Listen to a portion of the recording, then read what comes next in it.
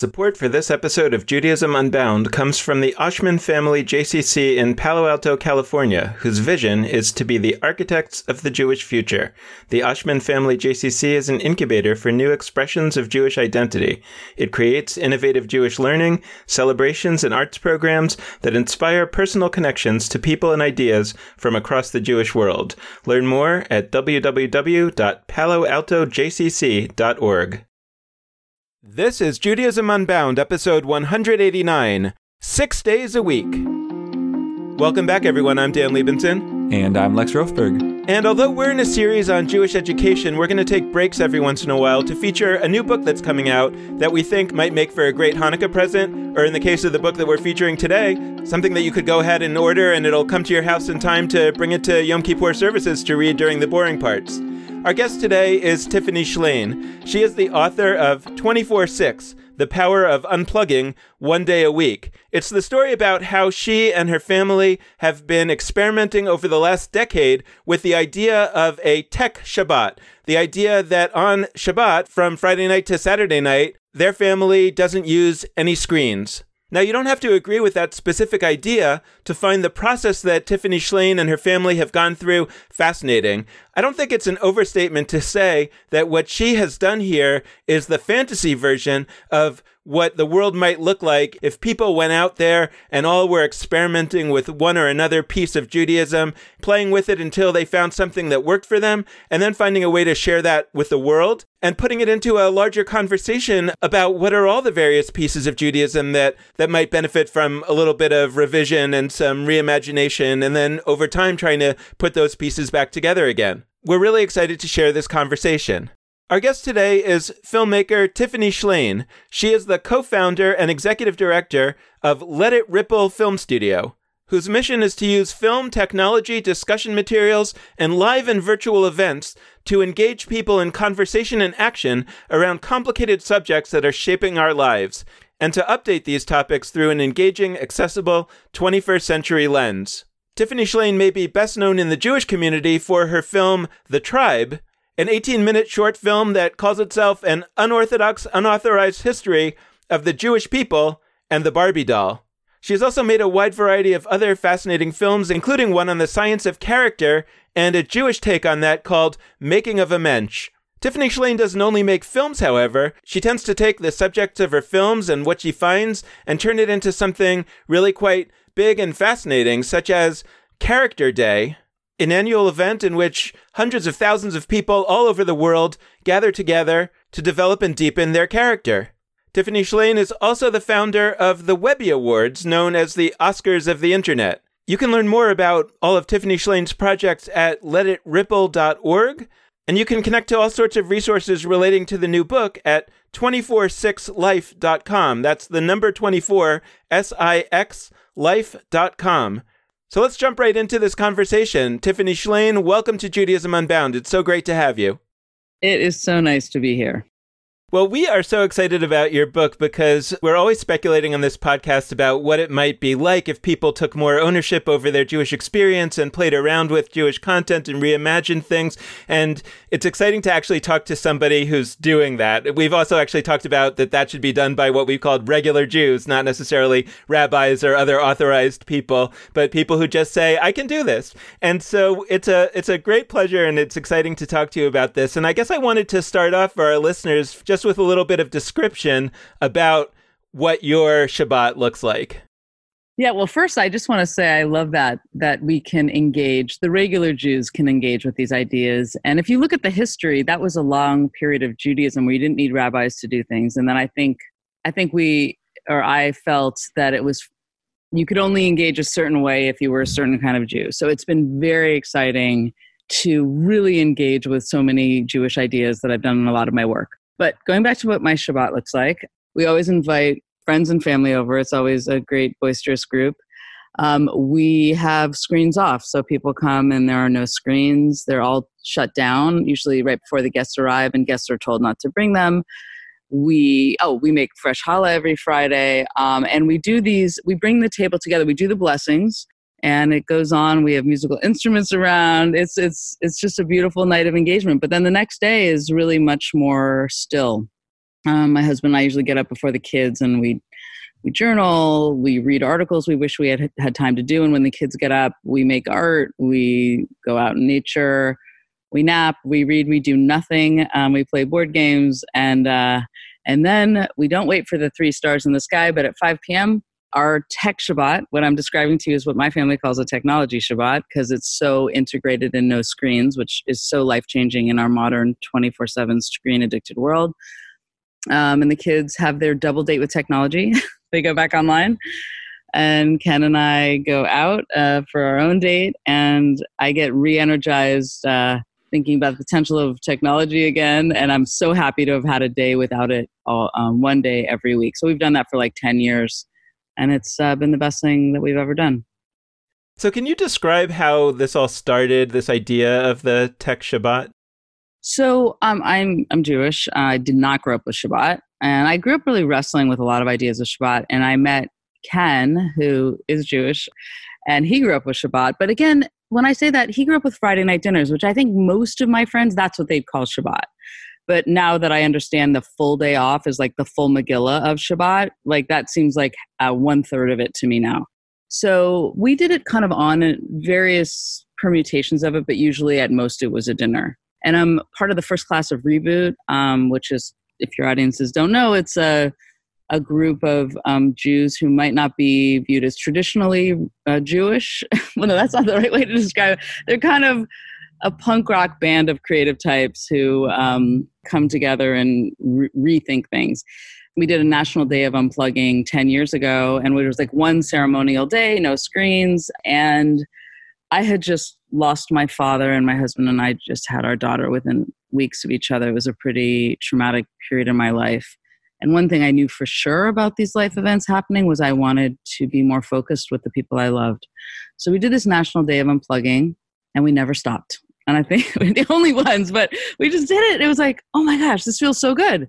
And it really was almost doing a full version of what we had always kind of did. And when you jump in full, can I say full hog? When you jump in full hog on Shabbat, it just was very deep. And to me, the much deeper part was the next day part for me than the dinner. Or not much deeper, but the kind of the big epiphany came on how the stillness and the quiet and that part was just the thinking, the reflection. That was so huge for me. So, and I don't think we get that anymore with just the way we're living. So after, our teenage daughter loves it. Our 10-year-old loves it. It is our favorite day of the week. And I feel like I never thought I'd read a book about it, but the longer we did it, the more deep it got and the more crazy our society became. So rereading the wisdom of Shabbat and really thinking about it for a modern era has been really exciting. So this idea of no screens on Shabbat, can you give us the whole picture of what you do and don't do? And, you're really, you're not a traditional Jew in the way that we think of religious practice, but you're really religious about this. So I'd love for our listeners to be able to understand the details about it. I mean, I think that's what is so interesting to me about all of this. Most people just assume, because they maybe know I do the text, they assume I'm very religious, which is always an interesting place for people to meet me because I'm not religious. And I actually only thought that people that took a full day off for Shabbat were Orthodox Jews. And I didn't really think I could engage with it this way. So to get down to the nitty gritty is we have a landline for real. And I encourage that in the book. It's good for emergencies too, but that's what we use if we want to call someone. We have a record player. We play music on that. And we also do use the Alexa for a timer because that doesn't have a screen. And for us, it's about the rabbit hole of the screen that takes people out of the moment. I use a Sharpie and a big white pad of paper to write down any thoughts I have. And when we make plans with people, they know they're not going to be texting us every waking moment of meeting us at the plan. Like, I'll be there, I'm parking, who cares? Like, we'll either be there or we won't. We've done it with 2 kids in soccer. A lot of people want to know that. And it's a day about no phones and no TV, no laptop, no iPad. People usually want to know that detail. Yes, no screens. Life is beautiful without screens. We've forgotten that. And I think Shabbat is a wonderful framework to bring that back in. And, I've reread so much Heschel during this whole process, and he talks about building a palace in time. And that's what I feel like we do to our home every week. I mean, it's really like I'm living in the 70s or 80s, you know? It's like, that's what it's like. Go back. It's like, do-do-do-do-do-do-do-do. And you're back in your home in the 80s when your phone was stuck to the wall and you listen to music different ways, and you weren't available to the whole world every second, and the whole world wasn't available to you every second. And I think we don't realize how much that just changes our every movement. We're responding to everything and everyone else instead of ourselves. And I think Shabbat is about quieting the wind on the water, which is actually a Buddhist expression. It's like you can't see in the water if there's just wind blowing across it and it's just reflecting everything else. How do we quiet the wind on the water? And that's what I feel like I do every week. To what extent are you taking on a very traditional ancient practice of Shabbat?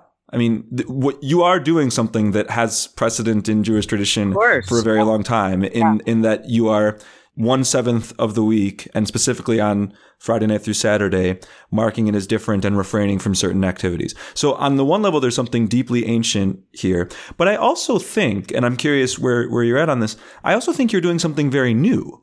Because in making the specific set of choices that you're making, that is, the choices you're making actually couldn't have happened even to use your language in the 70s or 80s. Like you couldn't choose to refrain from the internet before the internet. And also like when various forms of screen technology came to be, like there were actually vigorous debates about whether they would be not allowed on Shabbat. Like it's actually not totally clear based on the various rules people follow that they automatically would be. So I'm curious, like to what extent do you conceptualize this as an old practice? To what extent do you see it really as a new practice, like something that is powerful because it is of our time? And I guess, and this relates to conversations we're constantly having on the podcast, what power might we be able to take from the fact that it actually is a new practice and a specific take on Shabbat that is sort of our time and could be of future times?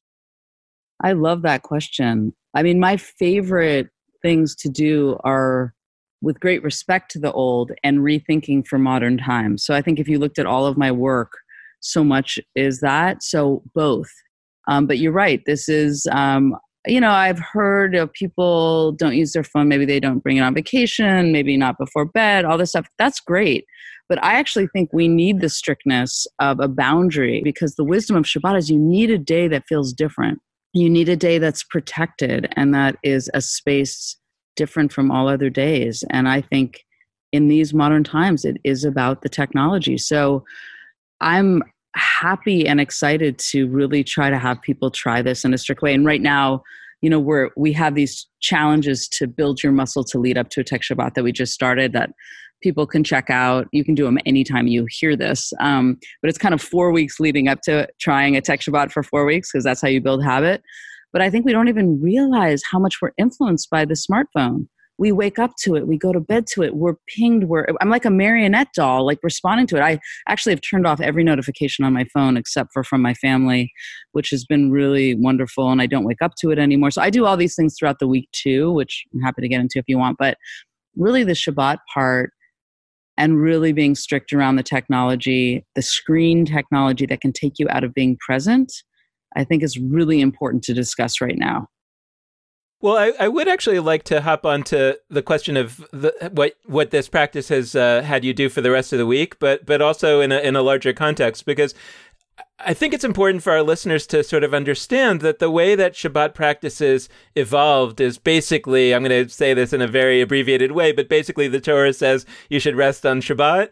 And then the Talmud says, what does rest mean? And they say, well, there were these 39 activities that were part of the building of the tabernacle, and anything that looks like one of those activities, we're not going to do on Shabbat. That's how we're going to define rest. So that's number one. And then number two is that traditionally there's this idea of Shabbat as what's called a taste of the world to come, right? The idea that it's not only that we should do things on Shabbat for the sake of doing them on Shabbat or just to rest, but that somehow in doing them on Shabbat, we can then take them back into the week with us in a smaller way. But Shabbat gives us this intense taste of it. And so I guess I'm curious on both of those levels, because but mostly focusing, at least for now, on the question of the 39 tasks, the 39 forms of activity, because it feels to me like what you're saying is that in our modern time, there's something that's missing from that list of 39. And actually, in some ways, the most important thing, that the thing that's really driving us, the thing that's really feels like work all the time. And you're focusing on that almost. And I guess I would ask about this too, like almost to the exclusion of the others, right? I mean, you're not saying, let me add a 40th. You're saying, let me just do this one. But then at the same time, you're saying, I'm going to take this so seriously, right? A lot of people who don't observe Shabbat traditionally don't really have a critique of the practices of Shabbat. They're just like, oh, it's too much. It's too hard to do it in this kind of very serious religious way. You're saying, no, we're going to keep that part. We're going to be super religious about it, super serious about it. But I'm just going to define it as anything that has a screen, you can't go near. Well, it's interesting. I love that you're bringing up the tabernacle and the 39 things because, I have friends, actually, somebody that I've worked with on a lot of my movies, and she doesn't do any writing, no acts of creation, which in a really observant definition, that's what you do. And I'm always fascinated with that because actually I love writing on Shabbat. I love reading on Shabbat. I love creating artwork on Shabbat. I just feel like I get into a flow state that I just don't get into during the week because I'm so distracted by this phone. But yeah, what's the modern tabernacle of our time? What is the thing? I mean, this smartphone is a conduit to absolutely everything. And even leisure looks like work these days when you have to post it and write something about it and check it. And like it has framed everything in some level as work and being on and being off. And I have a chapter in the book about the history of being on and being off. And I think that's a really important distinction. What makes us feel like we have to be on? I am being strict. I think we need it. Sometimes people need to really think of something in a strict way to even pull them a little bit closer to it. And it's just been too loosey-goosey. I think like the phone has just infiltrated our beds, our tables, our everything, our workspaces. I mean, now at our film studio, we try to have everyone put their phones in their bags and check it when you go to the bathroom because just seeing a phone off on the table will make you distracted.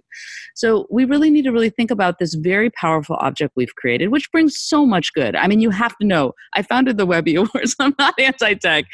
I do these global days of discussion, which I'm doing one around the book and one's character and screen use. I could never do without modern technology. So I love it. I love it, just not all the time. I love it 6 days of the week. I think we need to have a serious conversation about when is it good to be on and when is it good to be off? When should we be on our screens and when should we be present with the people we love? When should we have time for reflection and writing and big picture thinking that drives culture forward? And I don't think we have any time for it anymore. I think that's why we have the president we have. I think that we are distracted to the point where we can't have a big idea anymore. There's so much that I admire about this framework. And so I'm starting with that. And I also am going to name what I think probably a lot of our listeners are already thinking. They're probably thinking to themselves, wait, Lex, hold up, man. You every third episode, okay, not that frequently, but like frequently on our show are like constantly railing on people for the idea that we should be like distancing ourselves from technology in Jewish life. So I've, given talks about this and I like spend a lot of my time arguing that maybe we should plug in and like experiment with ways that we actually could specifically use technology on Shabbat and otherwise on holidays, etc., to amplify forms of Jewish practice. So I want to name that because I think people might be curious, like, why hasn't that come up yet? Now it's going to come up. I find your practice to be beautiful on a number of levels, mostly because it shows to me a deep amount of thought that is specifically not just defaulting to tradition. Because when I talk to various people who do Jewish tech Sabbats, you start talking to them, you hear about their practice, and it turns out like they do also refrain from writing. And maybe they do also refrain from landline kinds of technology, those kinds of phone technology. And before long, I feel like it's just sort of, and this isn't a terrible thing, but it's just a contemporary argument for the version of a practice that has been around for a long time. But what you're doing is very specifically choosing one core practice and scoping a Shabbat around that. Now, I want to push back. I want to think about a few things you've said and see what your thoughts are, because I really appreciate the functionalism behind, like the idea that the function here is that screens sort of take us out of the world. TV screens iPhone screens, etc. The problem with them and why we should take a day off from them is that they take us out of the world and encourage us not to be present. And I think not only do I agree with you, it's sort of beyond agreement or disagreement. Like that is an empirical fact that lots of scientific studies have shown. Right. That said, I have a couple like Talmudic scenarios to throw out. Like I'm imagining that we're making our own new Talmud that we're like telling a story and arguing about. You or somebody like you is 85 and lives in assisted living and can't go to synagogue. Went to synagogue liked going to synagogue. I know the three of us might have different levels of liking synagogue, but this person likes going to synagogue and finds value in that community, or just likes participating in some form of Jewish communal life. They can't go physically; they're unable to. But their synagogue offers live stream services on Friday nights that are available for free online. My Talmudic question for you is: how would you approach that from your lens of a screen Shabbat? And my other question is about books. So there's two Talmudic questions. If the issue is that we retreat into our own universes and screens take us out of the moment, my argument that I always say to people is then you shouldn't read books, especially fiction, on your Shabbat, because they do the exact same thing. Okay. And so that I ask people about that because often when they say that they're taking Shabbat, they say like, I catch up on reading and I never get to read. And I'm like, that's just as much a retreat into your own universe. Okay, like, okay. Unless so much to say about both these things. Okay. Like, so those two scenarios, elderly person who can't access and then books, what would your response be to those? Boom. Thank you. Those are great points. So the first one about the 85-year-old in a retirement home, assisted living home, who only can find community through this way. I think that's an exception, of course. I personally tap into Rabbi Amichai Lalovi's High Holidays in New York when I'm in San Francisco, and I love it. I love it. I watch his service in the morning before I go to my temple here in the Bay Area. So I love the idea of using modern technology. He also was the first rabbi I ever saw that had a projection screen. So instead of looking down at our prayer books, we were all looking up together. I loved it. He's shown my movies at his services. I'm like, bring it on. Let's experiment with how we're experiencing these ideas.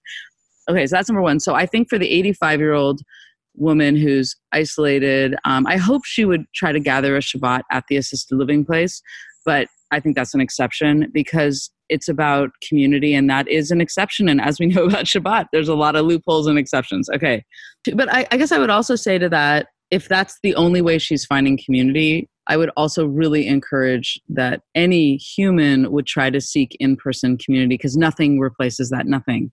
And there's so much neuroscience in my book. I go into that eye contact with another person, breaking bread across the table from someone. So much research backs up how important that is. So I hope that would never replace that. Number two, books. So we just sent out Angela Duckworth, who is an amazing professor at UPenn and wrote the book Grit. And she just released this research about how much reading builds empathy. So I talk about in the book about when you're guided to, on your smartphone, you're guided to sensational headlines, you're guided to FOMO, and the list goes on.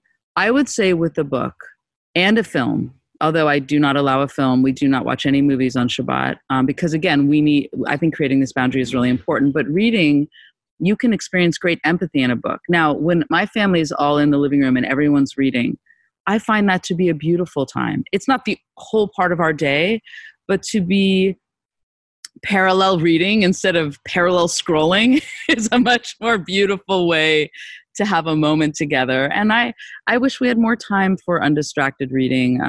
My other daughter was reading, and I know she was being pinged by her iPad. And I said, you have to put that in the other room because you're not going to go deeply into this book.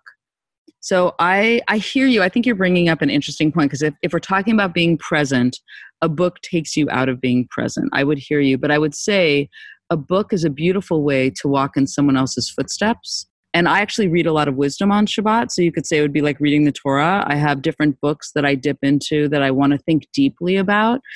So Shabbat for me is this space to think deeply about things where I know I'm not going to be distracted. And that's a very different reading. There's been, we're reading more than ever, but we're skimming. We're skimming. We are living in a skimming, scrolling culture. And on Shabbat, I put aside the New Yorker article, the New York Times article, some book thing I really want to go and be focused on. And I don't know if we have time like that anymore. I mean, I love this conversation. I want to point out to our readers. That's what happens when we talk about books. Yeah. We think we are one. We are working on a book. Oh, cool. I love this conversation. I really want to point out to our listeners that the conversation that we're having now sounds a lot like the conversations that there are in the Talmud, which is basically like everyone agrees about a certain principle, but then we start poking at the edges of it to say, but is this really consistent with that? But more important than whether this is consistent or not consistent is the question of like, what's the best way to make this thing work in the real world? And is this really necessary? Is this going too far? Is this not going far enough? And I think one of the examples is that as you describe how the moment came in 2007, which is, by the way, very true for me also, where the iPhone came out and that kind of changed everything. And now we have these screens that we take with us everywhere. It's interesting that one potential response to that could be no smartphones on Shabbat. But yeah, you could watch TV because, but you've said no screens. And it's interesting to probe at this question of why no screens versus no phones or some other variant of that. That's a good question. I guess so many people, the majority of people I know don't even watch films on their TV anymore. It's on their laptop. And how many times have you watched a Netflix show or something and then you get 3 notifications? As a filmmaker, I think the horror. I'm trying to get your attention and focus on a story and you're being pinged. One time I was watching a show and my Chrome, the bottom was bouncing with 5 different things on it to get my attention. So I think the rule, and I think rules are good. I think, as a parent, I can tell you rules, kids thrive with a certain amount of rules. And I know that our family thrives with this no screen rule. And we always go to the movies on Saturday night. But I'll tell you, we go to the movies in a movie theater because I just finding I'm not enjoying the experience as much of watching things on now in my home because there's just too many things to pull me away from it. So when I go to a movie theater, in some ways, I was trying to think about this, movie theater like the Shabbat for a story experience because you're totally focused. You're in a dark room. You're separated from everything else. And, as a storyteller, I don't want to experience things with so many distractions. So for us, the no screens is really about how it's no laptop, no iPad, no, we rarely watch things on the TV anymore. It's all through so many different devices. So it just is a clean line. And I think it's helpful for today because I think what I'm saying is probably true for a lot of people listening. I didn't think we were going to talk about the Talmud today, but I actually really think that there's something here. I think that what this thread opens up is a conversation about contemporary Jewish life that is the same. It's not even we're mapping the Talmud onto they were looking at their world in the 200 year approximately 200 through the year approximately 700 and saying okay, what are all of the issues of our lives? Let's figure out how to deal with them through the lens of sort of the Torah, but really through the mixture of the Torah and their own conversations and that's what we're doing. This is a new issue of our time and we're wrestling with it. So I want to to me, the way you spoke about Netflix popping up, I hope this doesn't sound like a stretch, but I'm thinking of a Talmudic principle. I'm thinking of the idea of a fence around the Torah. So there's this whole idea that you have certain rules that are enshrined as rules. I like what you said, we need rules. But then you have some rules that it's not so much that they're the law itself. It's they're rules for precautionary purposes. They protect you from breaking a different rule. So there's the idea that, and we've talked about this in very different conversations, but there's the idea that you don't mix meat with dairy that comes up in the Talmud. Mm-hmm. And then as sort of a precautionary thing, even though chicken isn't actually meat, it's fowl, it's sort of there's a rule made that eventually, much later, but eventually you don't mix chicken with dairy because if you did that, it might lead to mixing meat with dairy. And I'm thinking of the Netflix thing, it's not so much that watching a film, I don't want to paraphrase you incorrectly, but what I gleaned from what you said is it's not so much that on its own watching a movie is so bad. It's that when you do so, there's this potential of all these notifications coming in. Yes, that's exactly right. It's just that it's the adjacency of so much other of our lives and distractions and work. And is that outside world getting into your palace in time? How do you create a real palace and protected space? And how permeable is your space? And I think we've created a society where there's no separation between anything. And I don't think that's healthy. I don't think that's good. And I think that that's what Shabbat was originally about, a day of rest. I wrote an op-ed for the Boston Globe all about rethinking Labor Day in our 24/7 society, because, here, even the labor movement, we fought for the weekend. There was bloody battles in the streets of Chicago for a weekend. And now we've just given it away. I mean, we're available to everyone all the time. There was some study that 63% of people feel like they need to respond to their boss on the weekend. What is that? It's not healthy. We knew it wasn't healthy, and now we're just available. And even to family and friends, I have to say, I love my family and friends, but on Friday night, unless they're coming over for Shabbat, which a lot of them do, I'll be like, I'll talk to you on Sunday. And it's good. It's like, it's good to just have every week to have a little space for yourself. If you're single, just have a little self-reflection. If you're in a partner, time for your relationship. If you're in a family, time for your family. It's good to create, not let the whole world into that.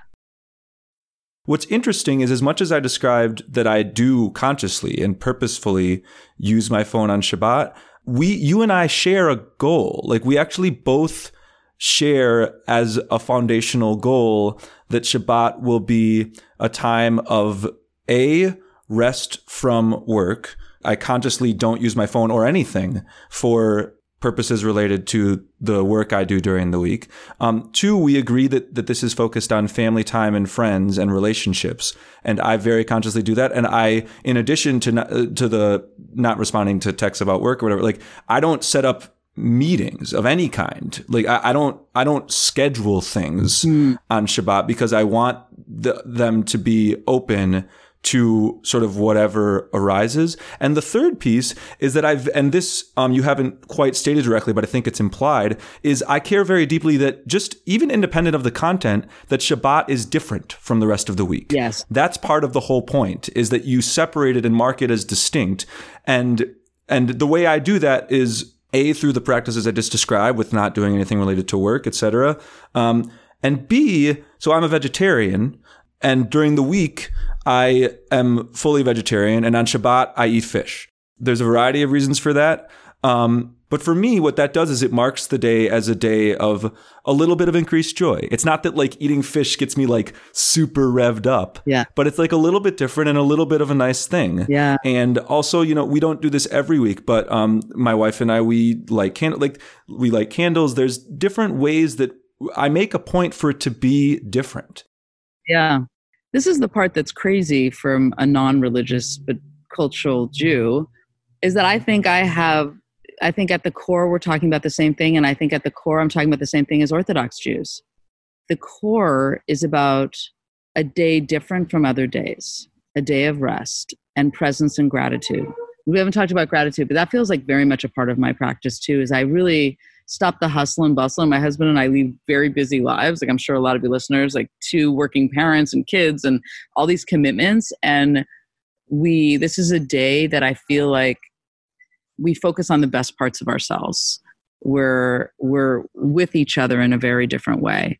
So I agree with you. It's a day different. I make challah on Shabbat, with my girls, and I don't do that any other night of the week. And whatever. And I think that's mostly my invitation to people reading the book 24/6, is that there's so many beautiful ideas here, and you might do them slightly different for yourself and your family. But if the core is the same, and I would really love for people to rethink what that phone means to them. And I even invite you to rethink that, because I think you should get a landline, because for any natural disaster, it's super important, and people have forgotten. I live in earthquake town. We need landlines. But I think people don't realize how much they associate with that phone. And just thinking about that, I think, is a really important thing to be doing right now, because it's manipulating us in all sorts of ways. There's so many good things, obviously connecting with family and friends, but there's a lot of things happening with our data. We've given it away for free because we use all these tools for free, and people are buying and selling information about us to manipulate us. And we need to be aware of that too. So I think there's a lot of good that comes from it, but if we really took a true day away from it, we'd have the time to think about what it's doing more. And I think people do not have their arms or their heads around how much it is manipulating us. I want to pick up on something that you said and sort of really probe at it, because you said, like many of us say, including me, I'm not religious, I'm a cultural Jew. And I want to really sort of think about what we mean when we say that, because, almost by holding up the contrary, because I think when people say that, they mean some version of I'm not Orthodox. And I think that when we think about sort of the way Judaism traditionally works for Orthodox folks, I think that there are really kind of three issues going on. One is, what is the source of this? Do we believe that God specifically wanted us to do all these things, or do we not believe that? Number two, whether we believe that or not, do we believe that Judaism ought to operate as a legal system?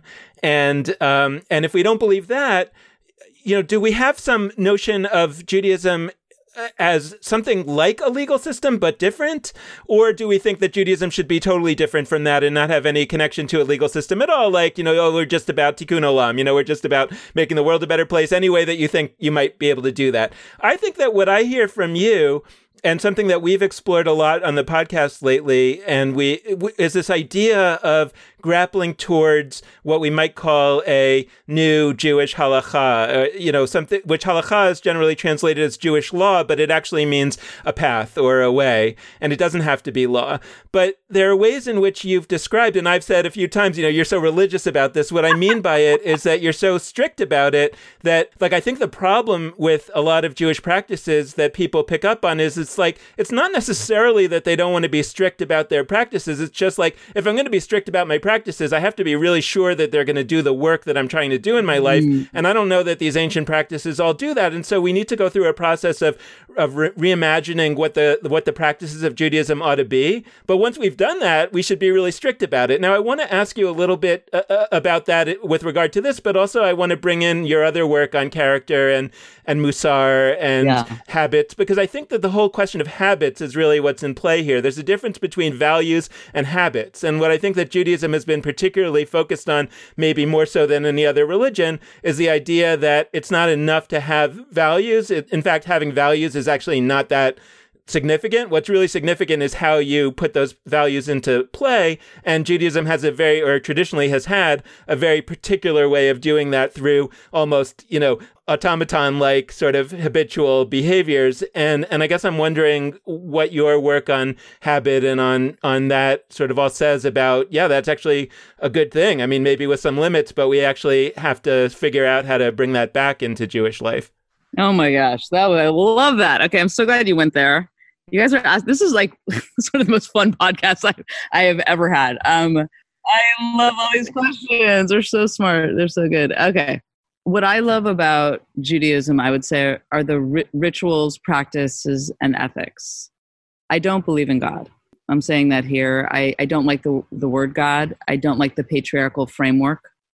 It really bothers me. I think we're perpetuating very patriarchal, angry structures, and I don't want to engage with that. That's not my story. I mean, you should come to our Passover Seder. We bring in the women. We try to give, really apply it to today. But anyways, going back to the religion part, words have power, and the framing of God does not work for me. It shuts me down. Now, that being said, I do believe in something greater than ourselves. I believe, and Albert Einstein spoke the most clearly. What he said articulated the most how I feel, and it's in nature.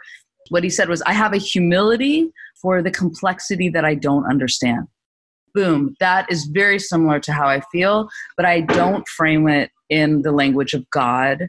And I have great respect for the history of these stories. But I really look for the essence of what that story is about, and I like to rethink it. So for me, Shabbat, I'm rethinking it for today, and I'm not saying God has mandated it for me at all.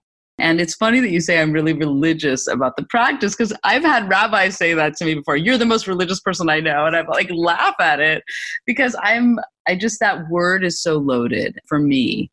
I do think I made this film. So at my film studio, we did this event called Character Day, which is really about the neuroscience and social science of character.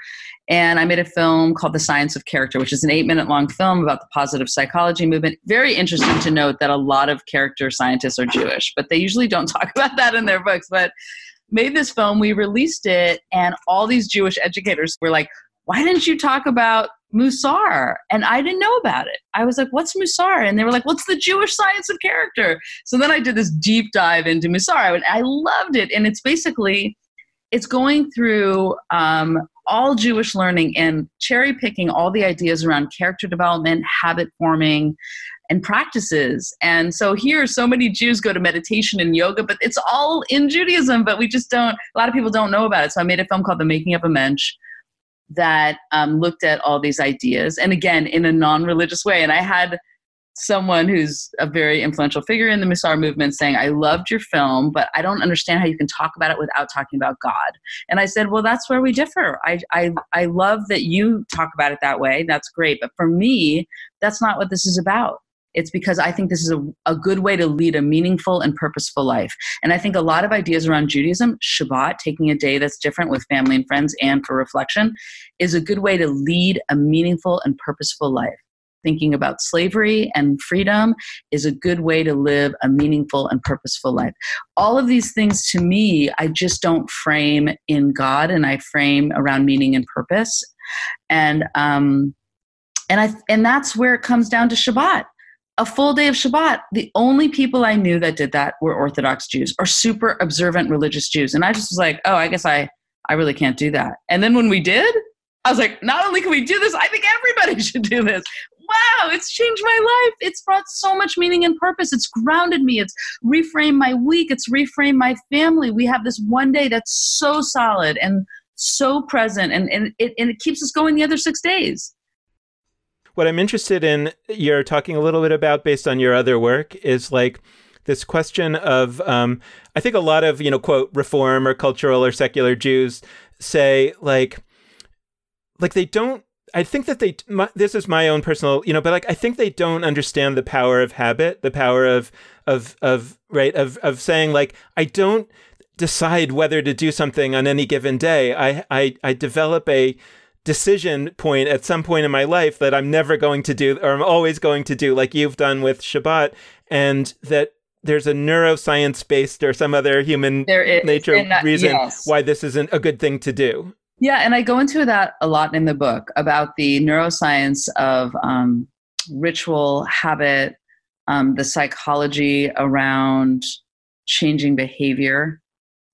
We are all very addicted to our phones. How do you change that behavior and replace it with something beautiful? So you become addicted to the joy and the eating fish on Shabbat. No, but you get addicted to the joy, and it's about replacing that habit with something else. So we do talk a lot about building habits, changing behavior. That's what Character Day is about. And we do, it's fun to see the science to just back up what you inherently already knew, but then you like have the science to back up this like thousands of year old practice that's why Shabbat's good. And you're going to sleep better, and you're going to be reflective, you're going to daydream, and you're going to feel more productive afterwards. And here's all the science on why. So I'm interested in both. I talk about the ritual, but in the book I go into the history, the philosophy, the psychology, the neuroscience, social science behind why it is so good for you. And I get really practical. I think that's another thing when you asked about, like, I would say the book, well, I'd be curious what you guys thought, but it feels like half big picture in the science and then half extremely practical. How do you convince your kids? How do you convince your boss? How do you bring this into your life? What does this exactly look like? And that's what you're talking about with a habit is every week is a new week to try it again and to see how to make it feel really good for your family or yourself or your kids. Thank you for bringing this into our show. Thank you for featuring in your book so many voices that have been important to our podcast and amplifying them. Some of those episodes are in the show notes on our website if folks are interested in listening to them. But just in general, thanks for all the work you're doing, and it's been a pleasure having you on. Oh, it's been a great conversation. Your questions were both of your questions were just, I like all the places you took this conversation. So thank you very much.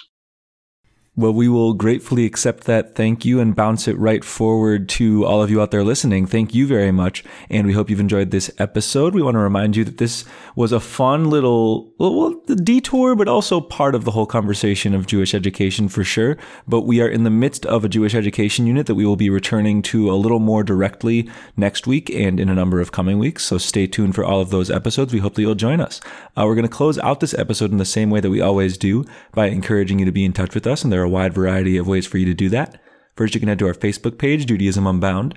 Second, you can go to our Twitter feed at Judaism Unbound. Third, you can go to our website, JudaismUnbound.com. And last but not least, you can email us, Dan at JudaismUnbound.com, Lex at JudaismUnbound.com. Either one, both of them, all of it works. The last request we like to make is that we really deeply appreciate any amount of financial donation that you can send our way, especially this time of year right as the new year begins. We hope that you'll do that, and if you can, it is available at JudaismUnbound.com/donate, and you can send us either a monthly recurring donation or a one-time gift. So thanks so much for listening, and with that, this has been Judaism Unbound.